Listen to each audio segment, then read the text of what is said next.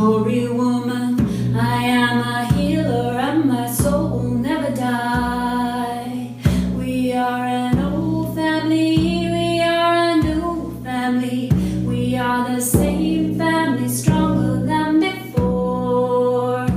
And we honor you and empower you to be who you are. We honor you and empower. The Circle of Birth podcasts, reclaiming our birth potential with ancient wisdom and stories from birth and beyond, sharing the rich spectrum of family diversity and transformation. Stories worldwide, bringing together community and connectivity.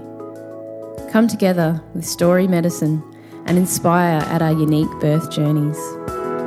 We breathe, we birth, we become. Welcome to episode 50. I actually can't believe I'm saying episode 50.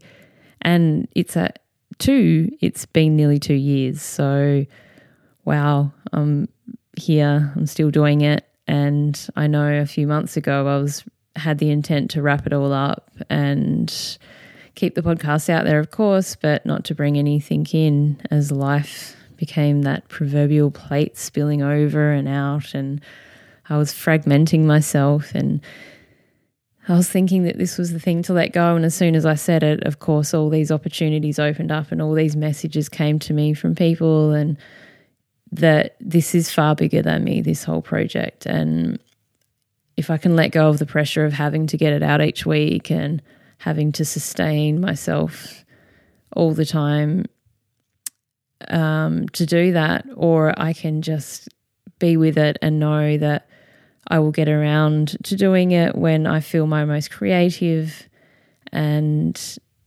when I feel, I guess, that best part of myself wanting to reach there and having these conversations. And out of all 50 conversations, I've always jumped off of my desk and have been so elated.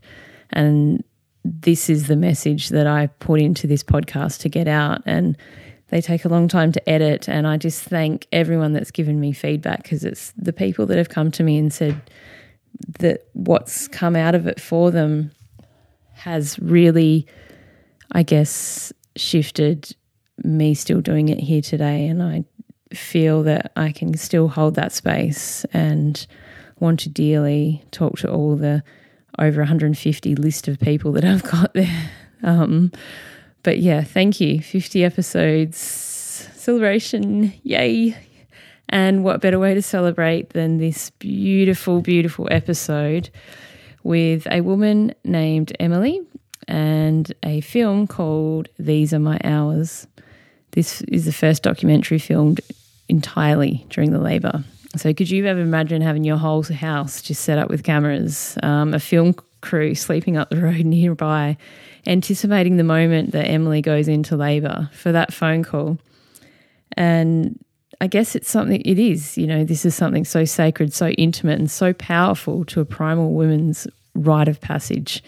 So Emily's just gone beyond and above in this episode and explained what it was like to birth her fourth baby with a film crew and with sharing something so sacred to the world.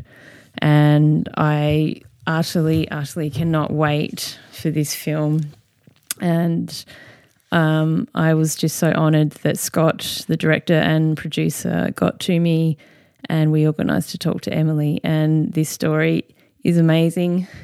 She'll take us through all of her births and we'll talk about the film. So I'll leave you to it. Enjoy. And don't forget to check out the blog. If you go to the Circle of Birth blog, and you'll get all the links to how to stream the film on Mother's Day and also how to connect with These Are My Hours.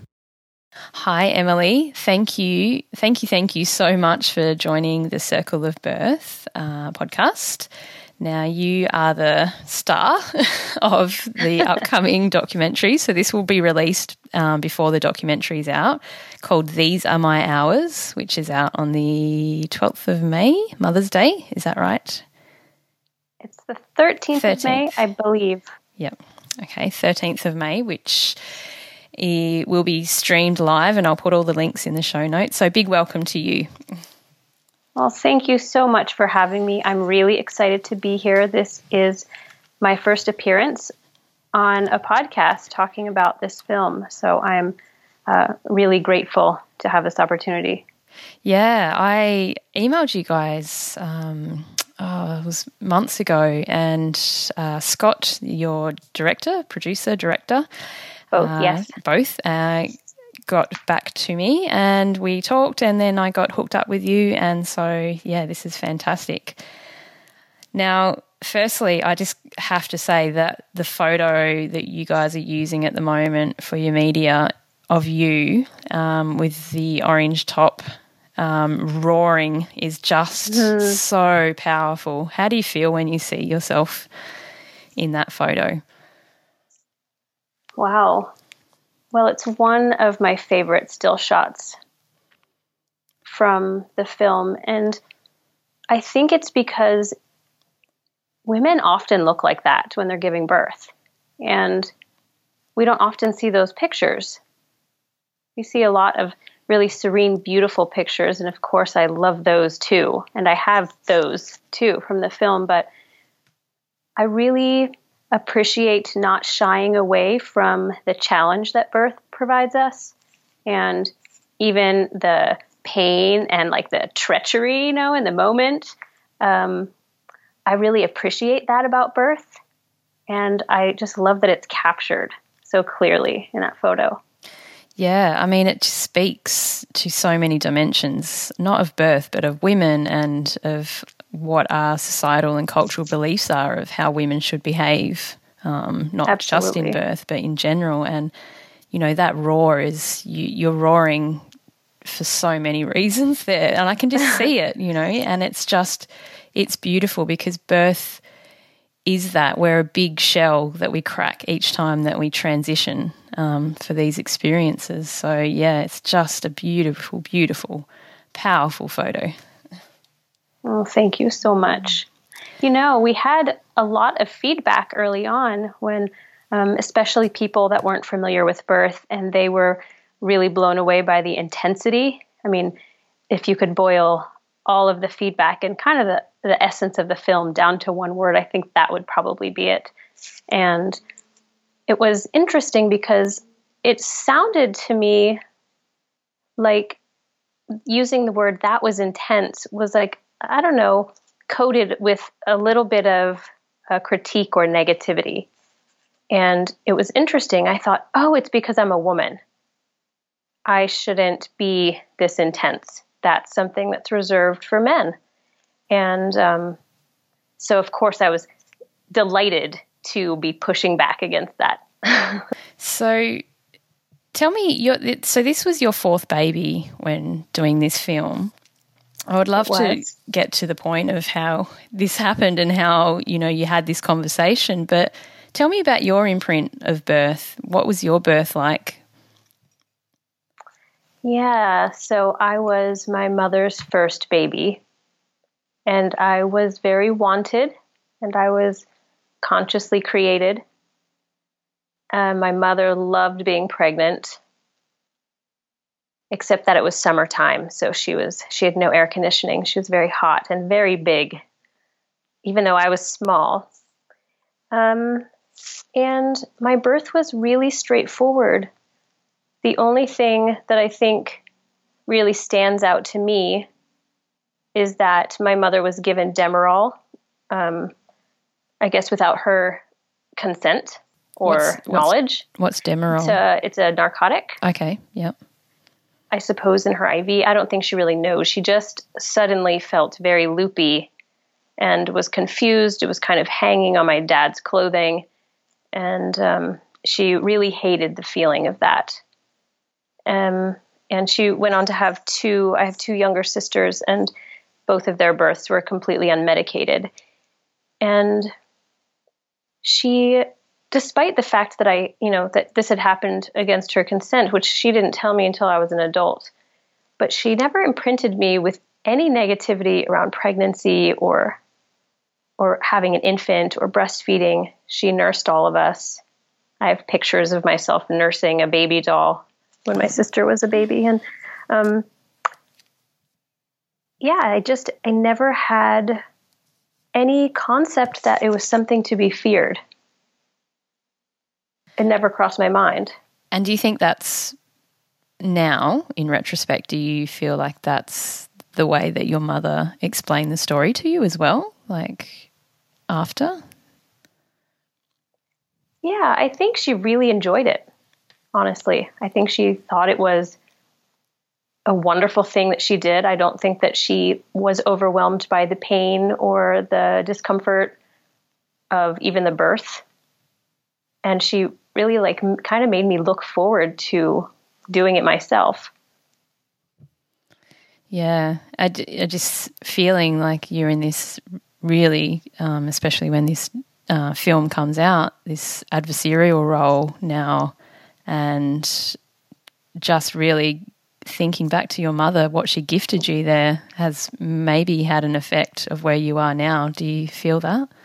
Oh, absolutely. I'm so grateful. I mean, I didn't know to be grateful because to me it was just normal, of course, but listening to so many women now tell their stories of their own birth or of what they heard people tell them about birth, I'm really blown away by how much she saved me from having to undo. And I don't know if she knew it was such a big deal when she did it either. I don't think it was like, I don't want my daughter to have fear. I think she just thought, well, that was really cool. Yeah, there was nothing wrong with that at all. I could do that again. Yeah, I love that. What a beautiful gift. And again, like you said, it makes the work less for you, and it makes it probably more easier to step into the role that you're stepping into now. Absolutely. For other women. Yeah. So, okay, now fourth baby, could you give us a little overview of your journey from your first pregnancy to baby number 4 and stepping into this film? Sure. So all of my babies have been born at home. And before I was ever ready to get pregnant, before I even had a life partner, I had a friend who was pregnant, and she told me she was planning a home birth. And I had never really thought about the particulars of birth before. I knew I wanted children from a very young age, but I didn't think about the practical matter of how that would happen. And as soon as she said home birth, it was like, oh, obviously that's what I'll do. I didn't need to research or anything. It was like, I don't know. I just remembered that that was the way I would do it. That was that easy. So I actually found a midwife online before I was pregnant. So I, would have that kind of tucked away for when the time came. And were you in the same area, South Carolina? No, I was living in Pennsylvania at the time. And what was the care? What was, just give us a little overview of, was it easy to find a midwife, or was it quite restrictive at that time? So I found a midwife. I was on the Pennsylvania-New York border. I found a midwife in New York, and I think the laws were a little different, but now nurse midwives, which is what she is, have complete autonomy to practice, so they don't need to follow the regulations of an obstetrician, which is really great for them. But she was far away from me. She was around 2 hours. And she really tried to dissuade me from hiring her because now I know taking a first-time mom 2 hours away could be a lot of time spent far from home. But I said, there isn't anybody else. It has to be you. So she agreed and became my midwife. Yeah. Yeah. And okay. And then, so how did the relationship progress in that pregnancy, being your first time? I was a drama queen. And I think I went to the hospital for round ligament pain, and, the midwife, she was great, but she was thinking oh my goodness, she was making notes on my chart, expecting that there could be some drama or situations at the birth, First time mom, my husband, I'm very small. My husband's very big. So she's like, okay, the points are stacking up against her. Of course, she didn't say this to me, but she's making herself little notes. And so when my water broke 2 weeks before I was due, which was a surprise to all of us, and I called her in the middle of the night, like, oh, my water broke. And she was like, that is so great. You should go back to sleep, And so eventually I did, of course. I was like, are you crazy? I'm going to have a baby. But when I fell asleep and I woke up like 6 hours later, and, the contractions had started and they started progressing very quickly. And I was like, oh my gosh, you need to call the midwife. She needs to come. And I think she felt like, oh my goodness, I'm going to have to go over there already. I'm probably going to spend 2 days at her house. She's having her first baby and she has all this baggage that she's bringing. And we called her back and I was like, she needs to come right now. And so she heard my voice and was like, oh, I better come. And she was there only for 2 hours before I had the baby. Oh, wow. Wow. So the whole labor was about 6 hours, which was also not something I was expecting. How was it? What can you tap back into? I know you're up to 4 now. Can you tap back into that first moment where you already were a mother when you conceived, but that first moment that you actually held your babe? I'll never forget that as long as I live, Allie. Of course, she was born in the pool, and I picked her up, and like out of the water, I could feel her weight settling into my hands. And like I could feel her head. I can still remember exactly the way her head felt in my left hand. And like it felt so familiar, but so odd. I just thought, this is my child. This is my child. And like I had to keep thinking it. Like it didn't make sense to me how that had just happened. And I was thinking, I kind of need a second to like get ready for this, I went into labor and I did all that, but I forgot to think about becoming a mother at the end of the birth. And I really thought, I wish that I could just have a gap in between there. To release the pregnancy and the birth and then start this next thing. And of course, I do see women do that now. And I think it's more difficult in the water because you can't like have your baby down. But I really craved that. So then how long after till you introduced your next babe into your life? My next baby was born about 2.5 ish years later. And I used the same midwife. We lived in the same house and, the same pool. Well, the other pool had probably been popped or something, but it was the same pool. And he was born very quickly. So, of course, let me back up. My 6-hour labor, it was perfect. I mean, it was hard. The end got hard, got real. But I couldn't believe, I was just like flying high on the just gloriousness of my experience. And I was like proselytizing all over town and telling everyone pregnant that they should have a home birth and, and everyone was very annoyed with me. Yeah, I was just about to say, how was that received? Very poorly. Oh, but I couldn't help it. I was smitten. And so, of course, I planned the same thing the next time. And this baby came in about 90 minutes. And, the midwife barely made it. She was there only a couple of minutes. And I had invited a bunch of people to come because I really like people to be around me. My sisters were there, and I had a friend, the home birth girl from before, she was there. And my daughter was there. And it was like so rip roaring. It just like, it cracked me open in a way I could not have expected. And I can barely describe. I mean, if someone has ever had a really, really fast birth, they know what I'm talking about. Like it takes you days to even process that you had a baby. And I was like, oh, yeah, okay. A lot of people wouldn't want to do that. Got it.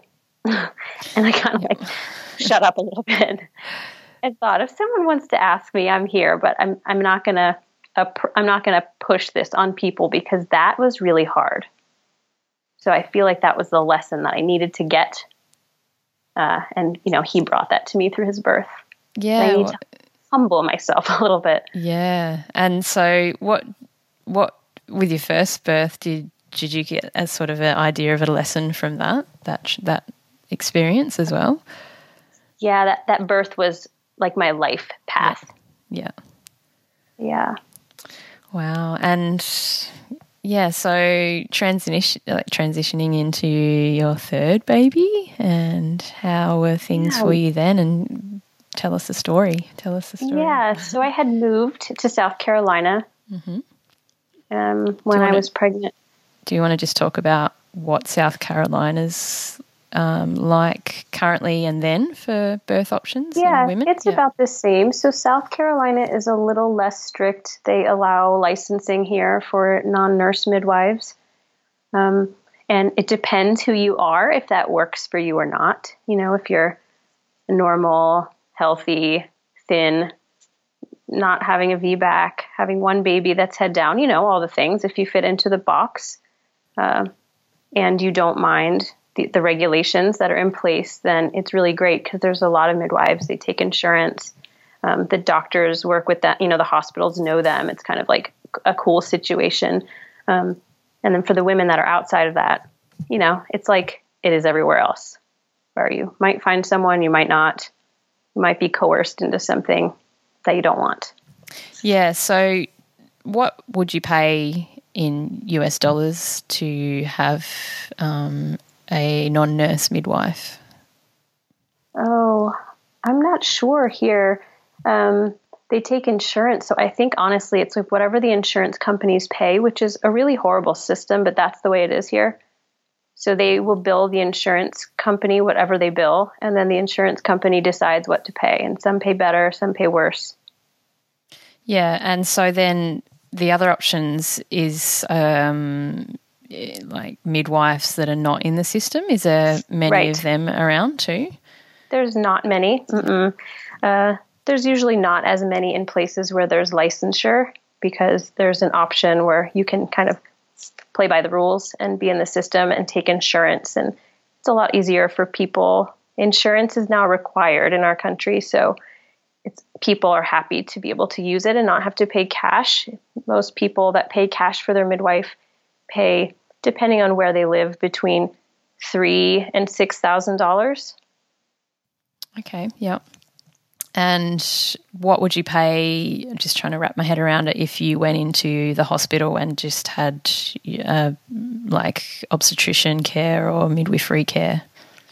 You would probably pay with your insurance. I don't know if you could afford it. $10,000 for a straightforward birth. Mm-hmm. Yeah.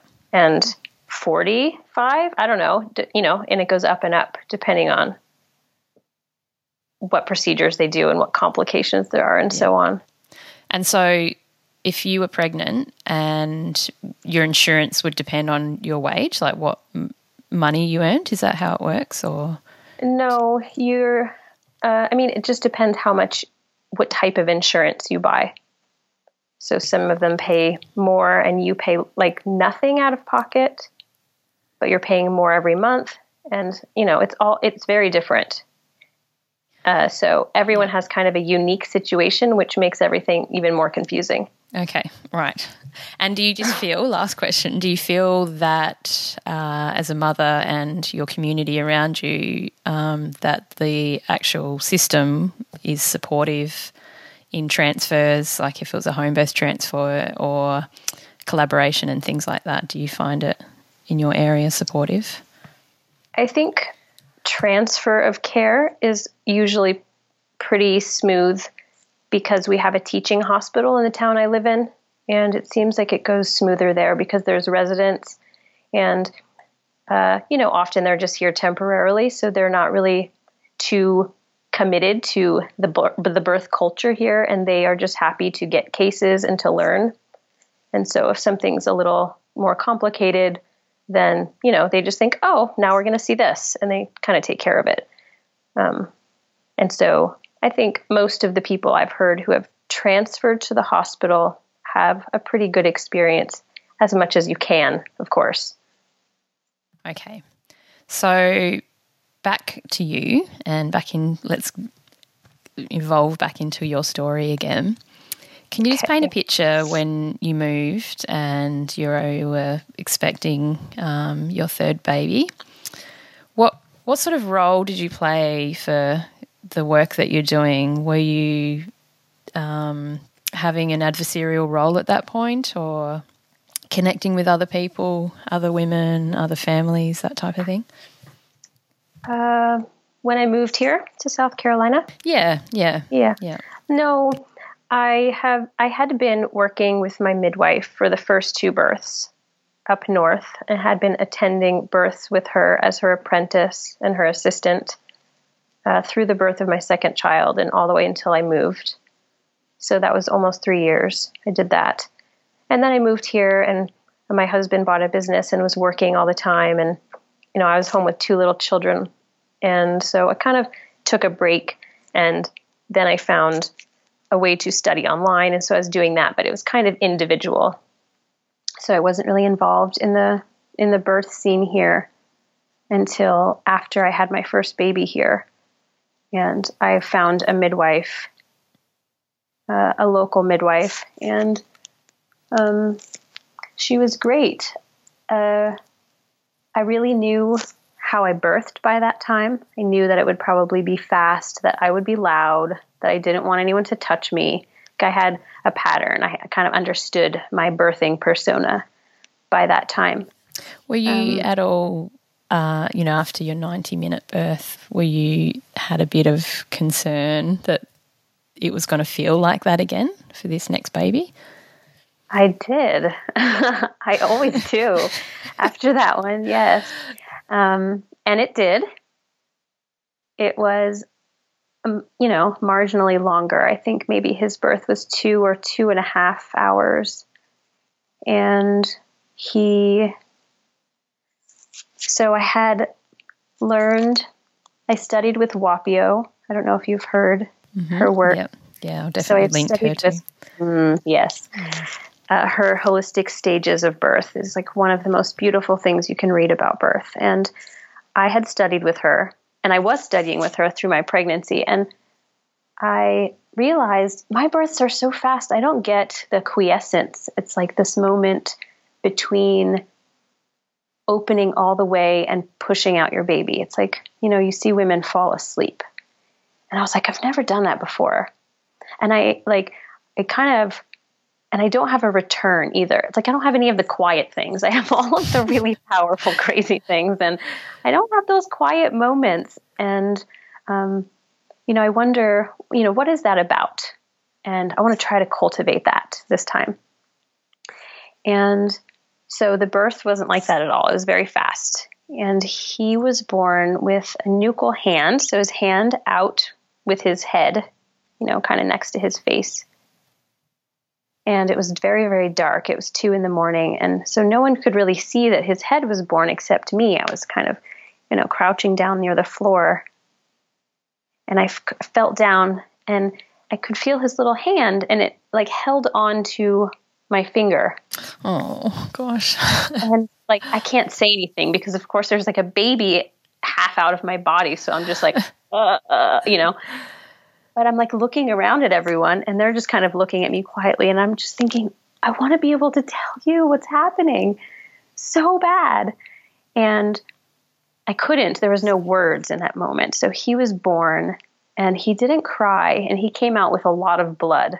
My placenta, I think, was very low, and maybe was starting to separate right before he was born. So he kind of came out in a sea of blood, and it was like warrior paint all over my face and all over. And he had pooped, and it was there was poop on my face, and it was just this huge mess. And he didn't cry, and I could feel everyone was very nervous. And I noticed everyone's nervous. They need him to cry. I know he's fine because he just held my hand. He's totally fine. I need to pick him up so he'll cry so everyone will relax. And like I did that, and I like kind of like blew gently on his face, like, you know, and he cried a little bit, and then I kind of laid him back down and I kind of drifted back away. You know, just my consciousness went back into the relaxed wherever zone, the birth realms, for another minute or so. That pause that I wanted in my first birth. And this baby was born like on land, you know, just on the floor.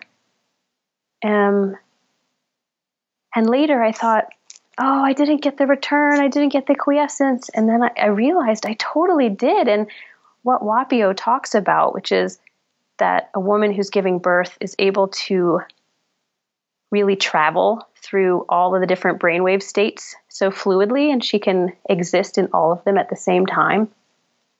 And I realized I had done that. I had noticed the room, made a conscious choice, connected with my baby, acted on it, went back out like it was nothing. And I was like, oh, I've been expecting it to be some exact particular thing that looks some specific way, and I'm missing this really beautiful, powerful thing that I'm capable of doing just because it looks different. And it was beautiful. Just makes me think too that you had the opportunity to explore that. Had you been, you know, like you said, that the sort of worry came up, but it wasn't pounced upon, so no one grabbed your baby, cut the cord and ran off. You had that time to initiate that and go into that space, which, you know, that gave you that gift to be able to explore those things that you wanted to consciously bring about in your labour and birth experience. I have had the most wonderful women brought into my life. You know, my mother gives me this gift, and then I find these two midwives, and I didn't even know about undisturbed birth or, you know, any of this stuff when I first got going. Of course, now that's my whole shtick, but I didn't know that's what I wanted. I just knew I wanted to have my baby at home and not kind of have to do all of that stuff, like the assembly line stuff. And I've never had someone take my baby. I've never had someone like clamp the cord or any of that stuff. Never had them like reach in and bother me. And like with my mom, I didn't know what a huge deal that was until looking back and hearing other women's stories. Yeah, it's so important to talk about, isn't it? Because it really comes back to the mother's innate knowledge and innate wisdom during that process. Like you said, you knew intuitively that your little babe was okay because you were like holding his hand, her, was it girl? His hand as he was coming out. And it was like you had this moment where, okay, I'll just sort out that thing that everyone's kind of concerned, because you could feel the energy. And that's the other thing too. People don't even have to touch you. It's just the energy that surrounds you that, you know, can also have that effect. So, and I just love that transition. You're just like, okay, I'll sort this out, and then, you know, I can go back into my land that I need to do. It's so impressive, right? Like, whoa. Yeah. And I can't do that in my normal life that seamlessly. No, that's the most powerful ability that we have, like, to tap into that space. And I'm sure there's a way that we can bring it about in our day-to-day lives somehow. Yeah. Well, we do. I guess we do. But talking about this. Yeah. Yeah. Yeah.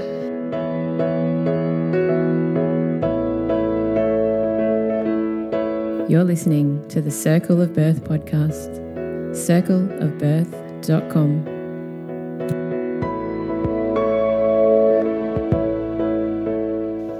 So tell me then, into this next pregnancy, was it your fourth baby a boy or a girl? It's a girl. But she wasn't my next pregnancy. I did have a lot of miscarriages trying to conceive her. Yeah. Do you want to talk about that a bit? I do. I do. So I thought maybe I'd be done having babies after I had my third. I had a big cry about it and everything. And then suddenly that was not the case anymore. I just woke up one day and I knew I'd have another baby. And before I conceived her, I had kind of this waking dream, it's like halfway in between. And she came to me in a way that I can't articulate really clearly, but she said that she was a girl and she was coming, and she told me what her name was. And so I thought, well, that's interesting. Okay, that's never happened before. So I just assumed when I had a baby, it would be a girl. And I've never really had any trouble getting pregnant, and it was no different this time. But the problem was staying pregnant. So I conceived 5 times over the course of a year after agreeing to be the subject of this film, and couldn't carry the pregnancy past 6 weeks. So it was almost every other month I would conceive and miscarry and conceive and miscarry. And it was one of the most intense things I have ever done. I mean, people want to ask, what is it like having cameras at the birth? And I was already ready for that because all these people were waiting for me to get pregnant. This film was going to happen, but I just had to get pregnant. And so I told Scott every time I conceived, and then I had to tell him when I miscarried. And every time I told him, I thought, he's just going to tell me he can't do this anymore. He's going to find another subject. And he never did. And I was very grateful. But I would send pictures of my face crying, text them to him. And it was, to say that we have gotten to know each other over the course, it's been 3 years for us now. And he saw all of that with me. And so it felt very much like when we got to the birth, and it was the morning after the birth and we stopped recording. It's like we just had a 2-year pregnancy together. Whoa, it happened. We got it. And it was, yeah. During the time when you were miscarrying, did you keep going back to that dream? Was it so strong, that calling in, that you just knew that she was coming? I did. And, I sort of, after a while, got the sense that it was her always, every time I got pregnant. And that she was telling me that I needed to do something, or I don't know, there was a message. One time I got a message that I was too controlling and that wasn't going to work for her, and she wasn't going to come if I didn't figure that out. And, and I'm in the bathtub crying on vacation, and I'm miscarrying again. And so I hear this kind of thought or message or whatever. And so immediately I'm like, oh, okay, that's something tangible. I can do that. I can stop being controlling. So I'll do that, and then I'll do that, and then I'll get pregnant, and then I'll be able, and I'm thinking oh my gosh, I'm being controlling right now. Controlling. Okay, message received. And I had a good laugh at myself. But it wasn't all like that. It was very trying. I feel like I explored every single thing you could explore, with hormones and everything that people said, hypno babies and this kind of thing, and diet and, meditation. I spent hours researching, and I don't know if any of it helped, any of the things I did, or if she decided to come. She came right after we had our election, which I found to be an interesting thing for a fiery personality. I'm not afraid of patriarchy showing up in our politics. I'm going to come right then. that's exactly when I'm going to show up. Oh, yeah. Awesome. I love that. Yeah. Yeah. Yeah. I did an interview with a beautiful woman named Faye Reed, and it's funny, she really describes a similar story to you during her pregnancies, and she had a lot of little tasks to do with each pregnancy, like very connective, like baby was sending messages all the time. She had to do all these things, but she did describe that during one of her miscarriages, that the strong message was that the baby was trying to find the right body and the right fit. And similar to what you said about the messages of like being controlling or this or this or this, that she knew that it wasn't the right time, and she had to have that experience to get that message, if that makes sense. Mm-hmm. Yeah. So it does make sense. And it really, it kind of rattled me because I didn't even know if I believed in that possibility, that the soul of a baby could choose to come in and out of bodies at will or whatever, whatever was going on. Like that wasn't a belief system that I held before that experience.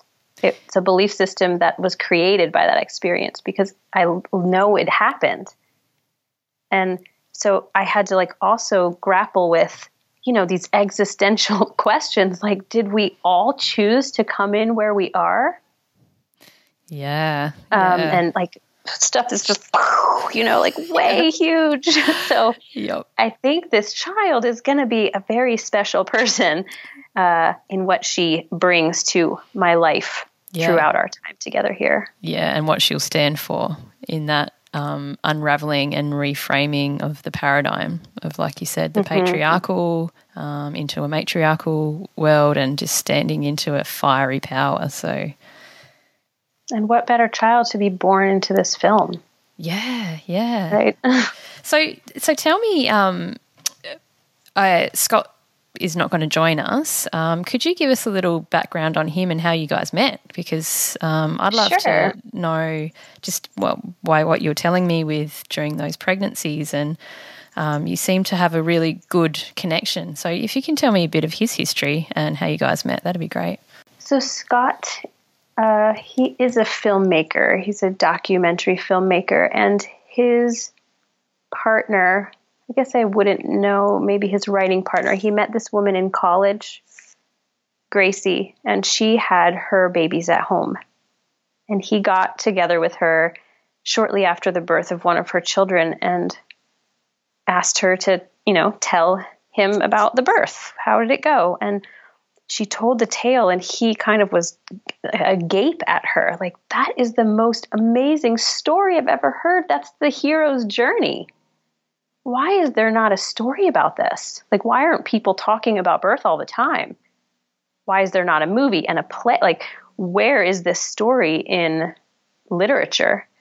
And she was like, well, maybe you need to make it. And it kind of was on the shelf for a while. And so I don't know how he decided it was time now, but he was living in Asheville, North Carolina, which is just about an hour from me, and starting to talk to mothers and midwives and doulas about birth, and, kind of getting the feeler for if they knew anyone who might, want a whole documentary crew like this dude to come to their birth.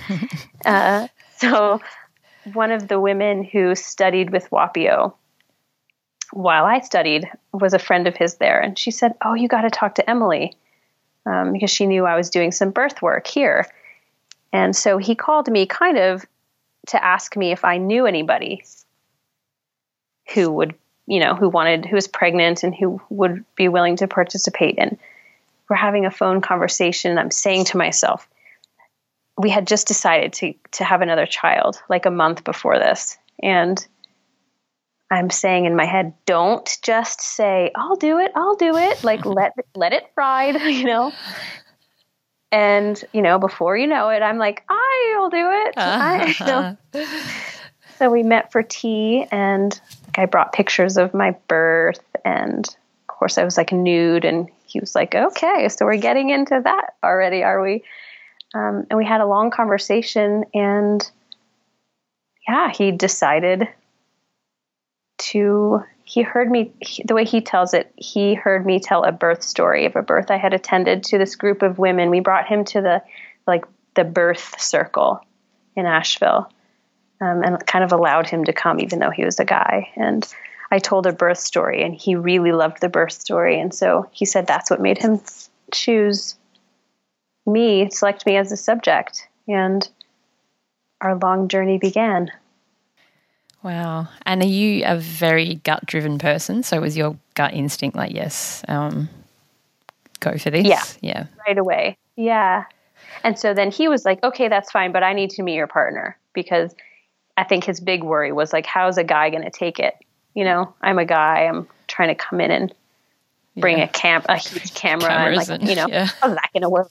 And my husband is one of the most laid back people around. So he loves birth. He just adores home birth. So he got a really good sense when he met Scott too. And he kind of, in the first meeting with Scott, was like, let's sign up. This is it, isn't it? I think too, we need to remember that I've interviewed a few males on this podcast, and one of them is a psychologist, and he talked about what it's like for a man to be in awe of a woman in birth, and to have those men in your space in absolute awe of you is something else. And this is why, we need to have this and have the men involved so that they can get together and spread the message as well. Like what amazing support you had to have two men in just absolute awe of women in birth. Yeah. Oh, Allie, it wasn't even just two. I mean, so some people say, a lot of women say there's no room for men in birth. They don't want to hear from them. They don't want to, include them. This is women's work. And I get what they're saying. But also, I had this crew, so Scott could tell you exactly how many. I think there were 7 of them, maybe 8 of them, at my house while I was giving birth. And that's his people. I had my people too. And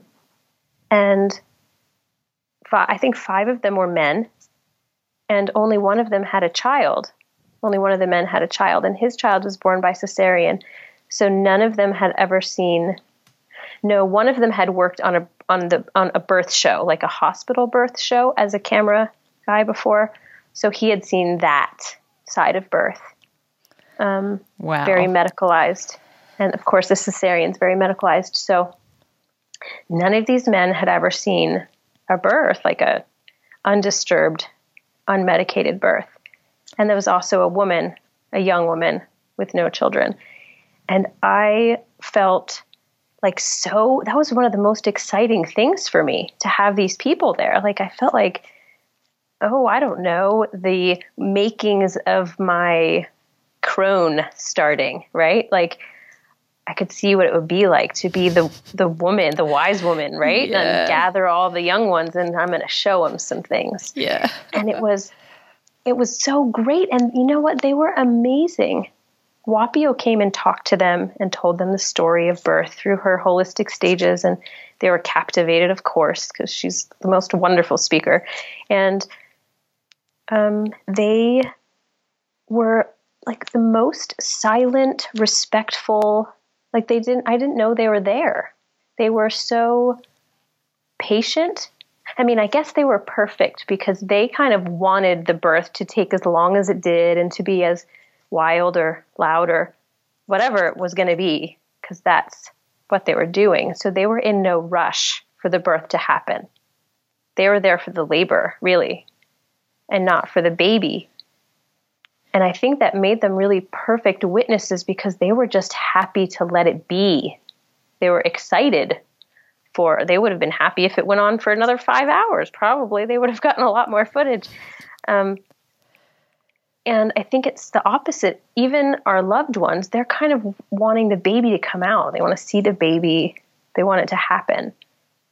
And these guys wanted to let it be. And their energy was just so patient, and they were like perfect doulas in that sense. Yeah. Oh my gosh, my head is exploding because I just think back to that energetics of birth, like you said, when your son was born and holding your hand, and the people around getting a little bit of worry, and you had to fix that for a second, and then just thinking of that people are just basking in your wanting more of it, not wanting an outcome to happen really quickly because they feel uncomfortable around it. They're totally cool with it, and you could feel that whole energy. And that's the thing, when people are uncomfortable about what we said at the start with that photo, it makes some people uncomfortable. But when people can reframe that and see it in awe and in all the beauty and presence that it is and want more of it, then holy moly, like that's world-shifting stuff, isn't it? It really is. And, then my postpartum was the most blissful that I have ever had.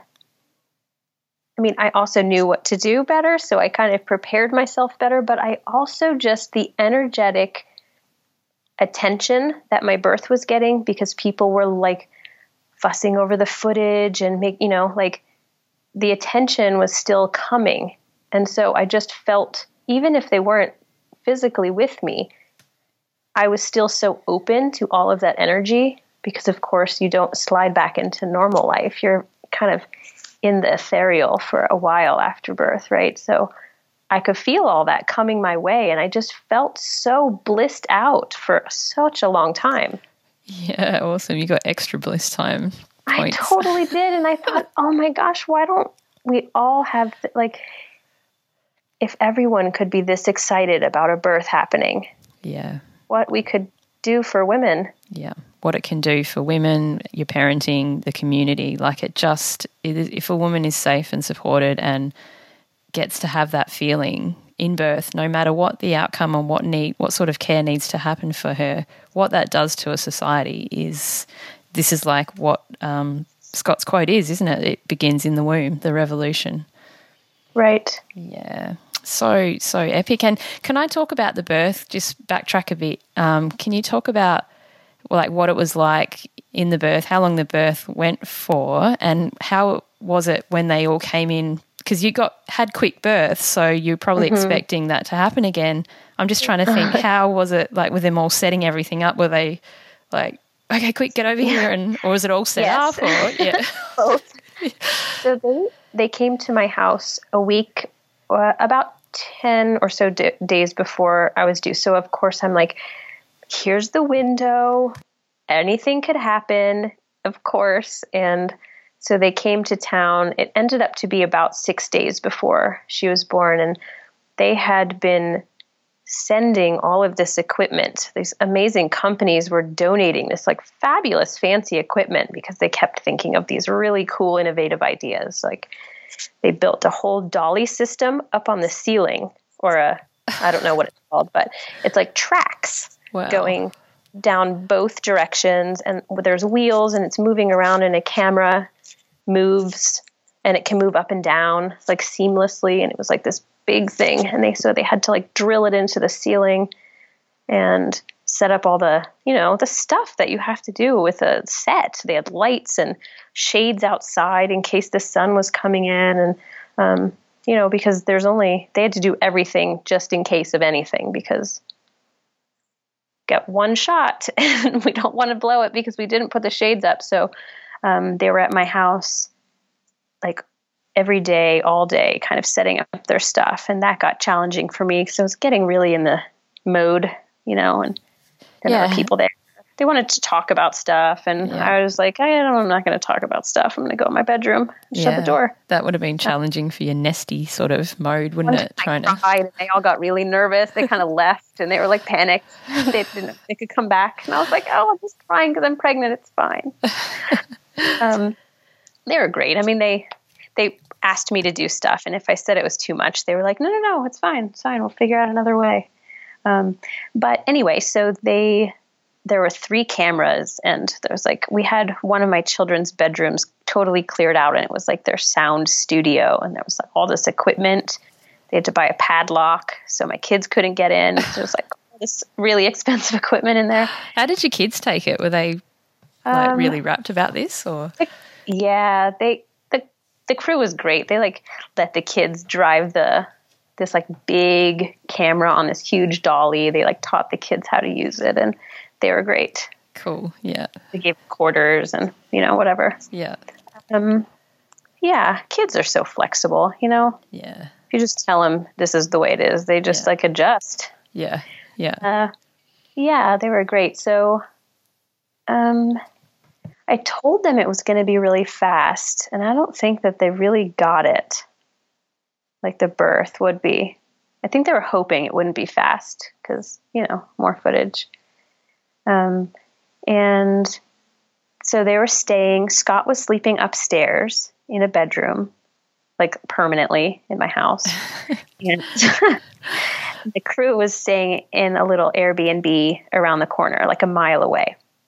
And so, ready to come at a moment's notice. And like, of course, it's the middle of the night and they had stayed up late because I was like, you guys are on call. You need to go to bed early. But they didn't, know what that was going to feel like to be called really in the middle of the night.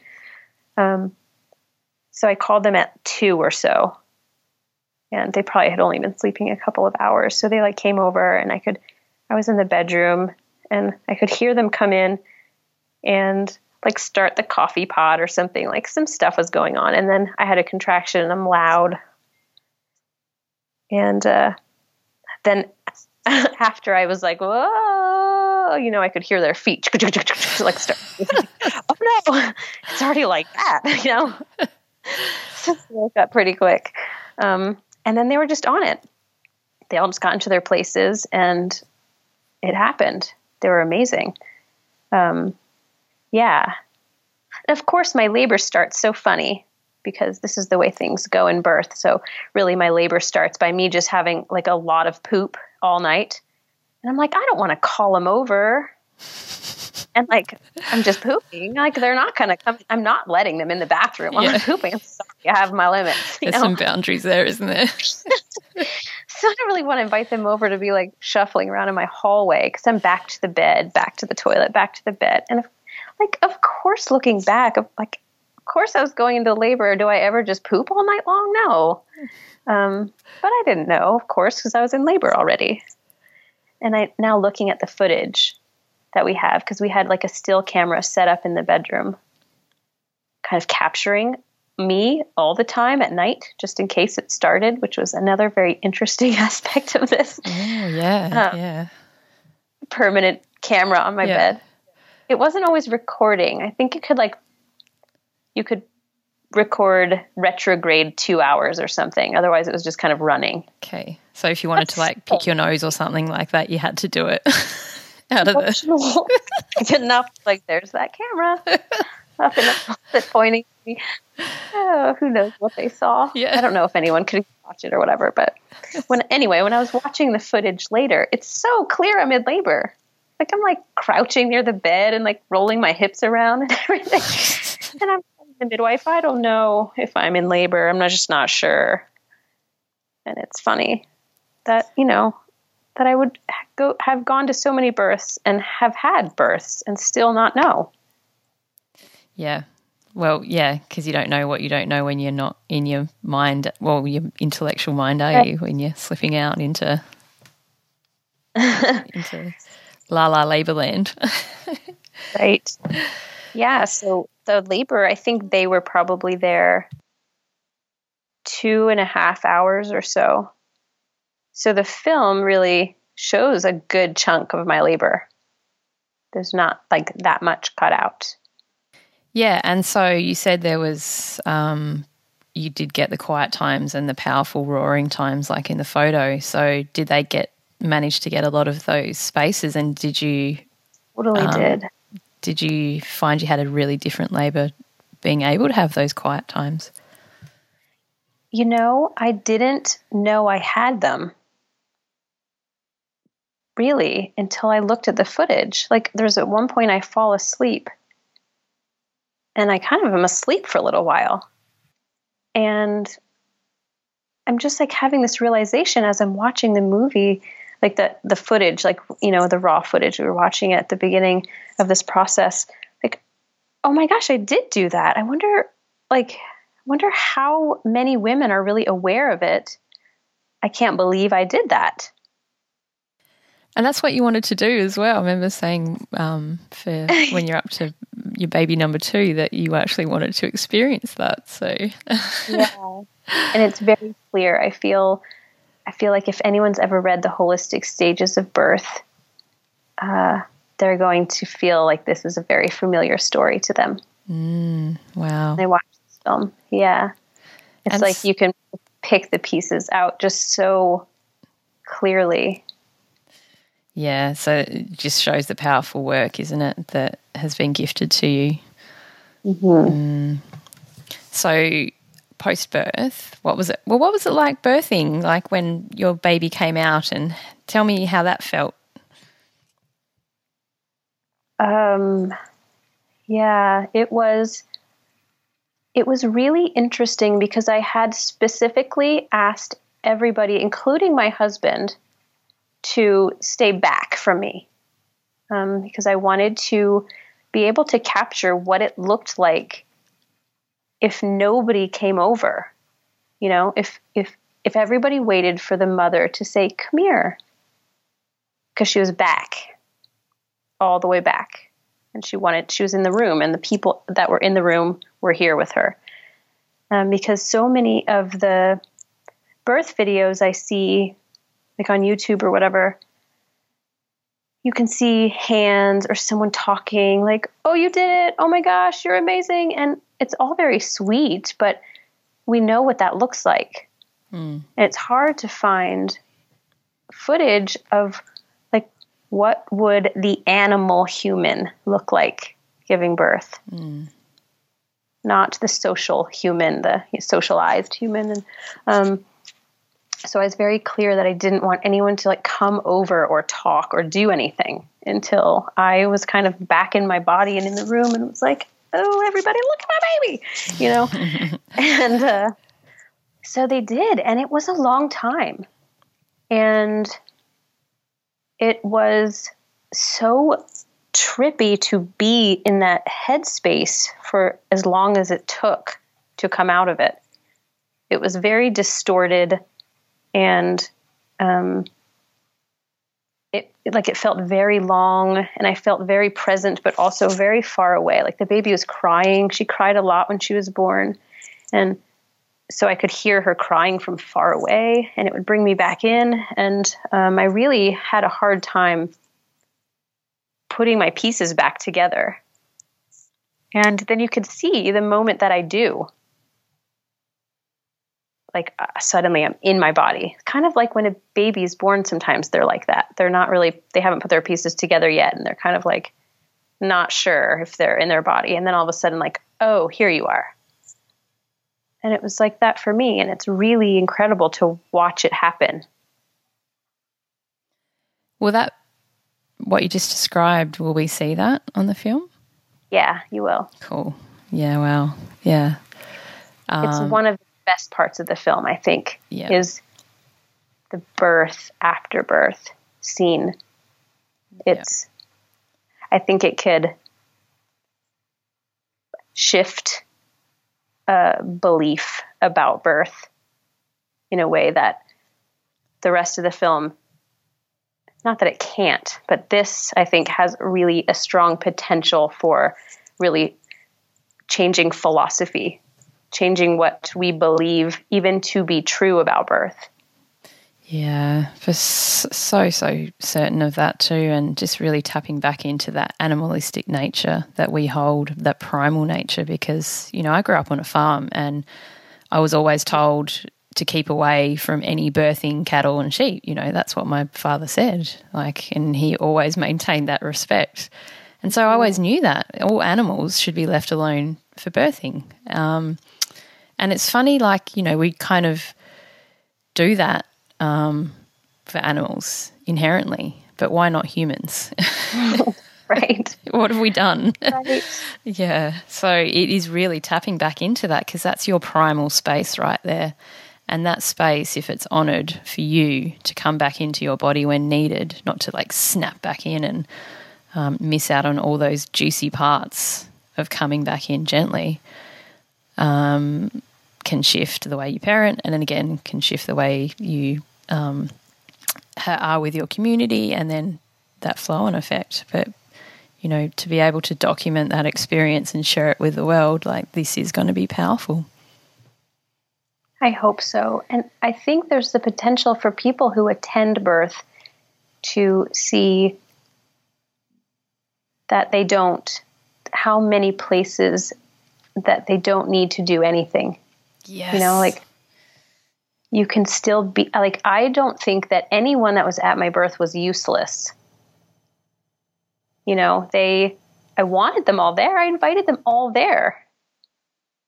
But I just wanted them to be there in a way that supported me. And I wanted to be able to do it, to actually give birth and to follow my body. And I'm so grateful that they were able to give me the space, because I know it's hard. You want, you know, the midwives call it sitting on your hands. And I think that's the sentiment. Like, you want to step in, someone's screaming or like, I'm crying. I had a really hard time pushing her out, harder than I've ever had. And, you know, I remember at one point thinking, okay, if she doesn't move out this time, I'm going to ask the midwife, you know? And I like look up and I could see that she's looking at me too. Like, you know, this isn't what I thought. And I was like, oh, she's not going to be able to tell me anything. You know, like, there isn't anything to tell me. I just have to keep doing this. And she did. She just stayed over there and let me do it. Because, like, she knew that I would say, get over here, if there was a thing I needed her to do. And instead I worked it out myself, which is what I wanted. You know, maybe not everybody wants that, but I was very clear. Yeah. That was very important to me. Yeah.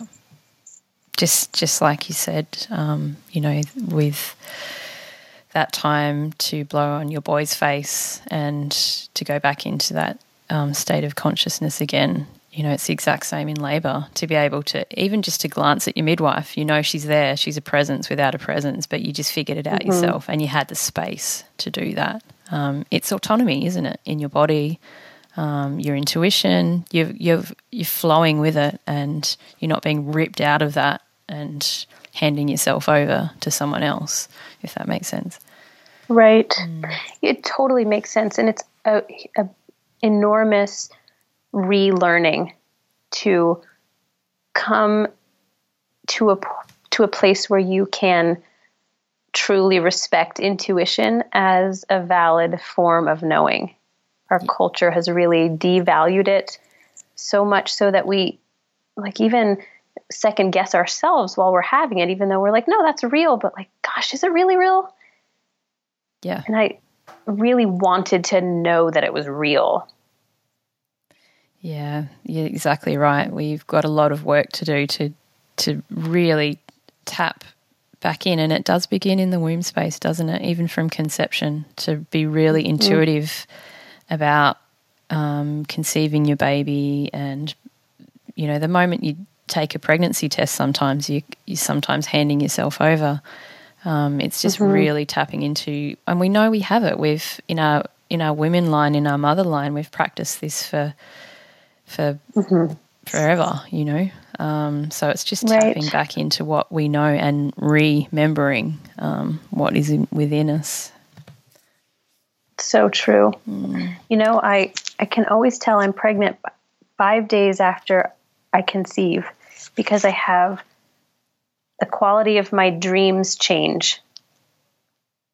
It's not the subject, but I wake up and I know, like, the dream is, I know details, like I can remember what the textures of things looked like in my dream, like really detailed things like that. Yeah. That don't usually come up in my dream, or at least not in my conscious memory of them. And I wake up and I think, oh, okay. And I have to wait to take a test because they'll be negative. I've tried. Yeah. And they still show up positive when they're supposed to. Yeah. Yeah. And that that's probably how women have always known, right? Yeah, for sure. And we were once revered for this knowledge too. The other thing that I really stand for is sacred reproductive rights, not to be owned by the state or by a patriarchal society, is that those dreams you would have had in reverence of this sacred child that would have been called in, and you would have gifted that to your women folk, and as you have done, and processes could have been made around that. Your dreams are potent messengers to be gifted to a society, and that's our remembering, isn't it? To tap back into that and just remember that we have this deep, deep innate wisdom within us, and the whole conscious conception and is not just conceiving a baby, it's how we are as women and come into this. So, yeah, powerful stuff. So true. Yeah. This is why reproduction is so over-controlled, right? Because they know that we'll remember if we're allowed to, if we're left alone. It won't take long before we're all the way back in. Yeah, exactly. And I say to women all the time that they're like, oh, it's fun. Like they're up to baby number 3 and they're like, oh, it's funny. Like I know that I'm pregnant because of ABC or I have this thing happen. I'm like, and they're like, oh, but can't be right. Or they'll just dismiss it. And I'm like, no, tell me the story. And I get them to actually talk about it. And then once they start talking about it, they start really honing in on it, and the belief comes up and they're like, yeah, maybe, yeah, like it's, instead of shutting it down, which we're trained to do, it's to talk about these stories because I love them. It's like I feel like a little child when people start telling me like stories like this. Oh, I know that I'm pregnant because I have this dream, or I do this thing, or I can feel something in my left ovary, or da-da-da-da-da. Ooh, that would be a good bedtime book, wouldn't it? Yeah, totally. They have those stories you read to your children, all little fables. Yeah, that would make a good one. Yeah, that little. But we're dangerous, aren't we, women? Yeah, very, very dangerous. Yeah, in such a powerful, loving way, aren't we? So, is there before we wrap up this beautiful conversation, is there anything that you'd like to say in terms of what outcomes you want to achieve from, the moment you said, yes, I'll do this for this film, for the wide world? Oh, yeah, I guess there are just so many things, but I'll tell you something that happened to me yesterday. I received an email from someone I met through Scott, and she watched the film with her family and her niece, who's 10 years old. And she said that after they watched it, her niece said, I'm so glad that they put the voiceover in with the movie because it helped me feel like that I could do it. Because if without the voiceover, I would have thought, well, she's just so strong and powerful. I could never do something like that. Wow. And this girl's 10 years old, and she sees all of that and understands that, yes, I am strong and powerful, and I'm weak and vulnerable. And so is she. Yeah, beautiful. And so yeah. What else do I even need, Allie, to come from this movie? I feel like there it is. It has been given to me already. Yeah.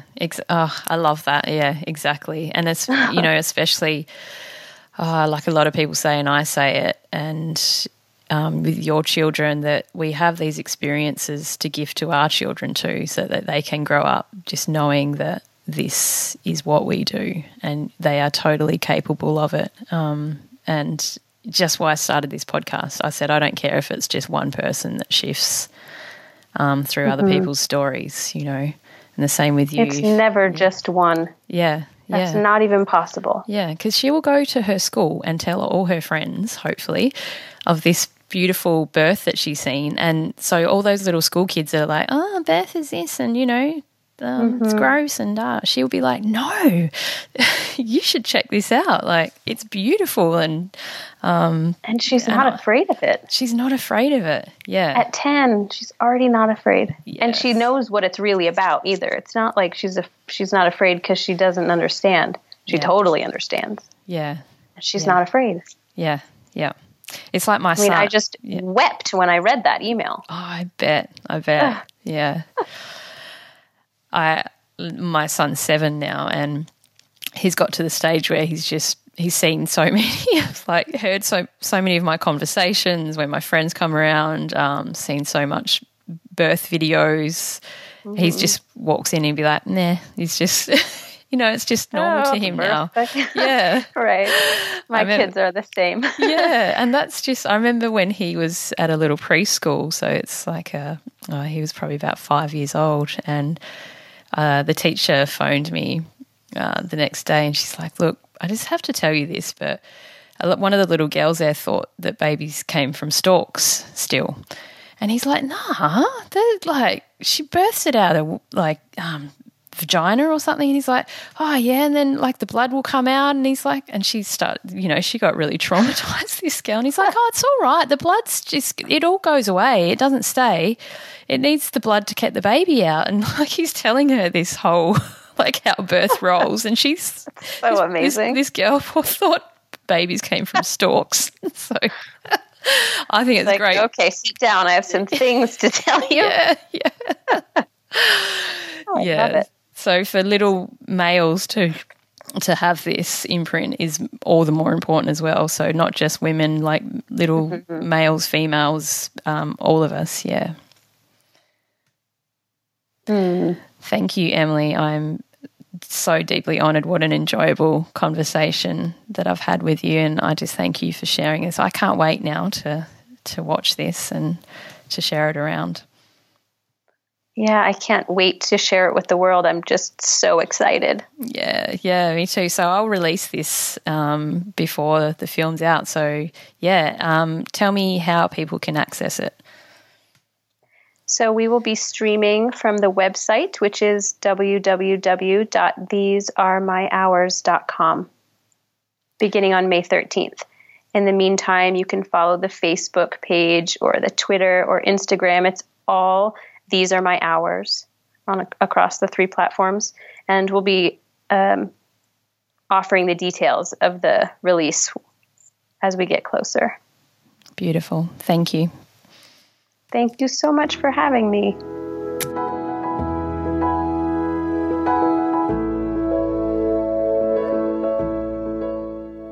Did this episode tickle your heart, move and rattle you in its wisdom?